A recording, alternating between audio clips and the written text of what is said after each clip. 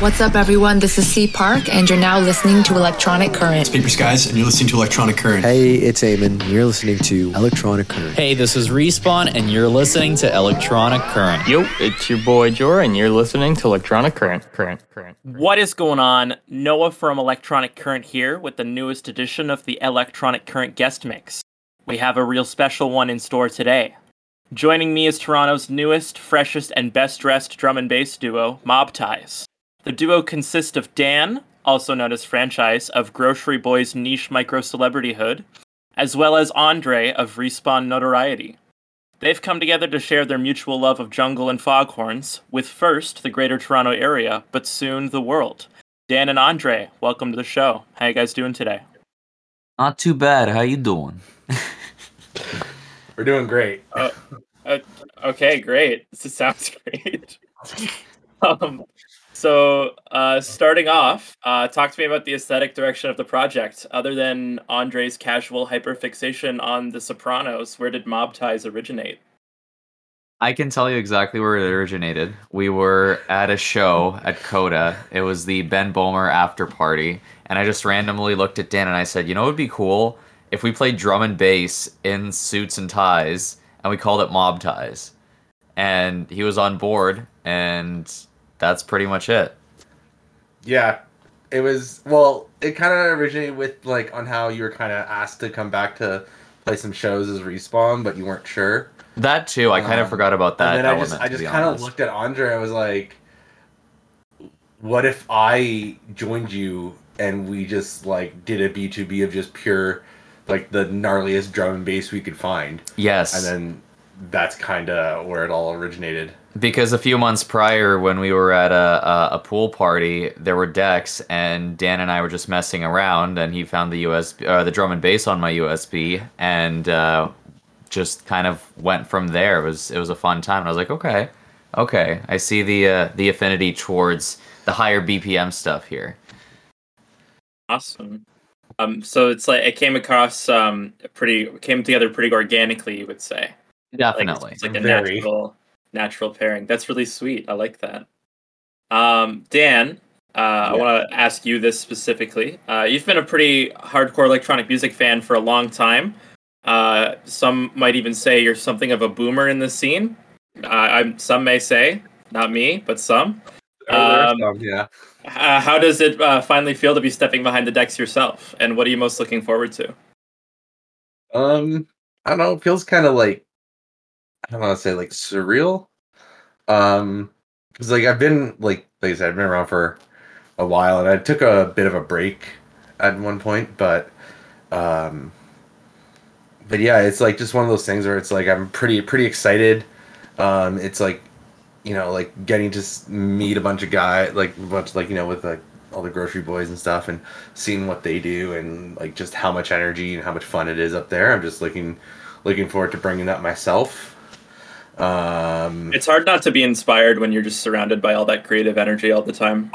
Honestly, like, yeah, I would be in Discord with, you know, the guys, we'd be like gaming, the next thing you know, it's like a bunch of guys hop in, everyone's sharing their Abletons, they're all showing off what they've made, and I'm like, damn, like, this is sick. Like, it's so much fun just hearing them, like, talk about, like, you know, like, all the different sounds, and, like, you know, like, basically the execution of like, what they're doing, and like that stuff. So it was yeah, it became pretty inspiring. And then I'm obviously, you know, that moment with Andre that night at Coda was kind of like, you know, that just like the go. It was like, let's step on the gas and go type. Well, let's make it real. Let's materialize it. Yeah, good stuff.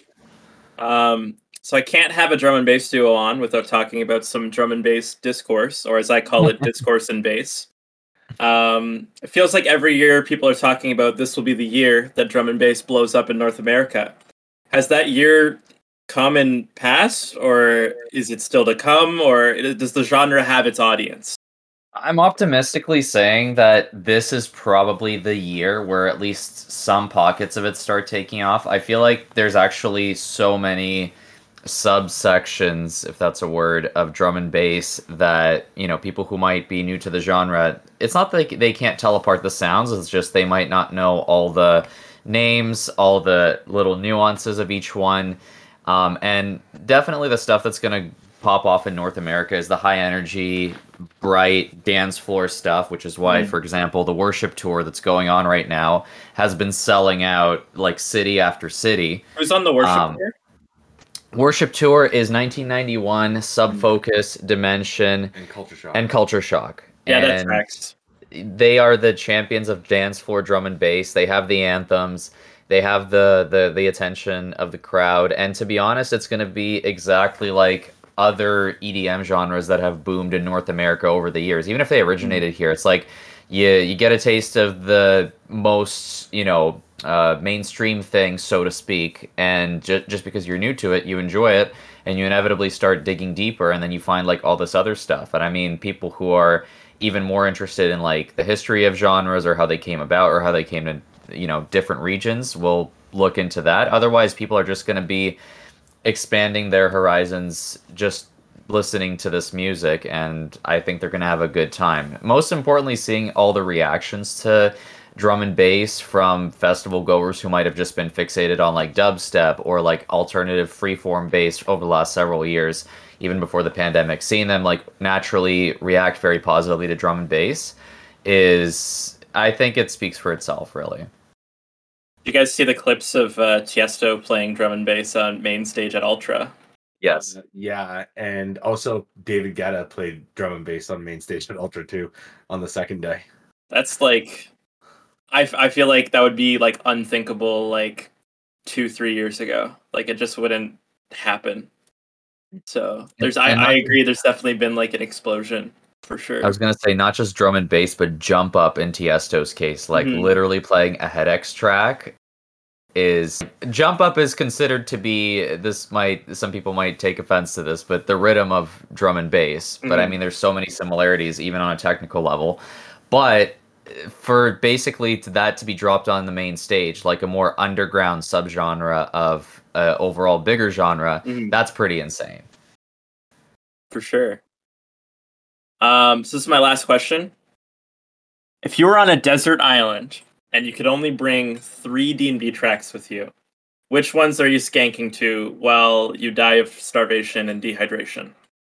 Well, for sure, Realized by Soda. Soda and Primate, yes. Yeah, and that is just a fucking banger. I checked the Spotify plays on it the other day. It's something at like over 1 million plays at this point, and both artists normally are, their biggest songs are in the hundreds of thousands, and that song came out early 2023. It's definitely taken a lot of different, I guess, pockets of the electronic music scene by storm because it's so chaotic, but it works so well. Like, I cannot get enough of it. I highly recommend everybody listening to this to check it out. It's called Realized by Sota and Primate.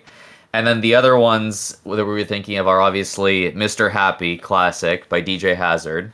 Love Mr. Happy. Like the drum and bass anthem. Yes. The OG, it's everyone knows it. If you're in drum and bass, everyone knows it.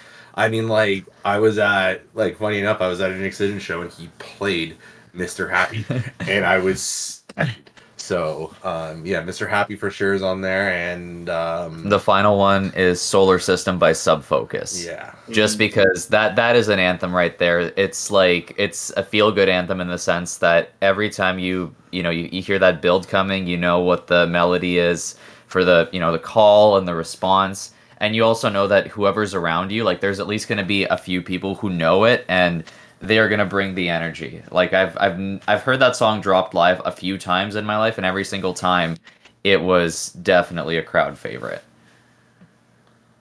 We're dropping it as a triple in our set, all 3 songs at once. Yes, exactly. Realize Solar System and Mr. Happy as a triple. No idea how it's going to sound, but it's going to work. More songs at once is more better. Exactly. That's the trench way, Exactly. Well, we might start quad dropping, and then we will have to call ourselves UKB Flow. All right, and that's enough of that. I'm canceling the guest mix. All right.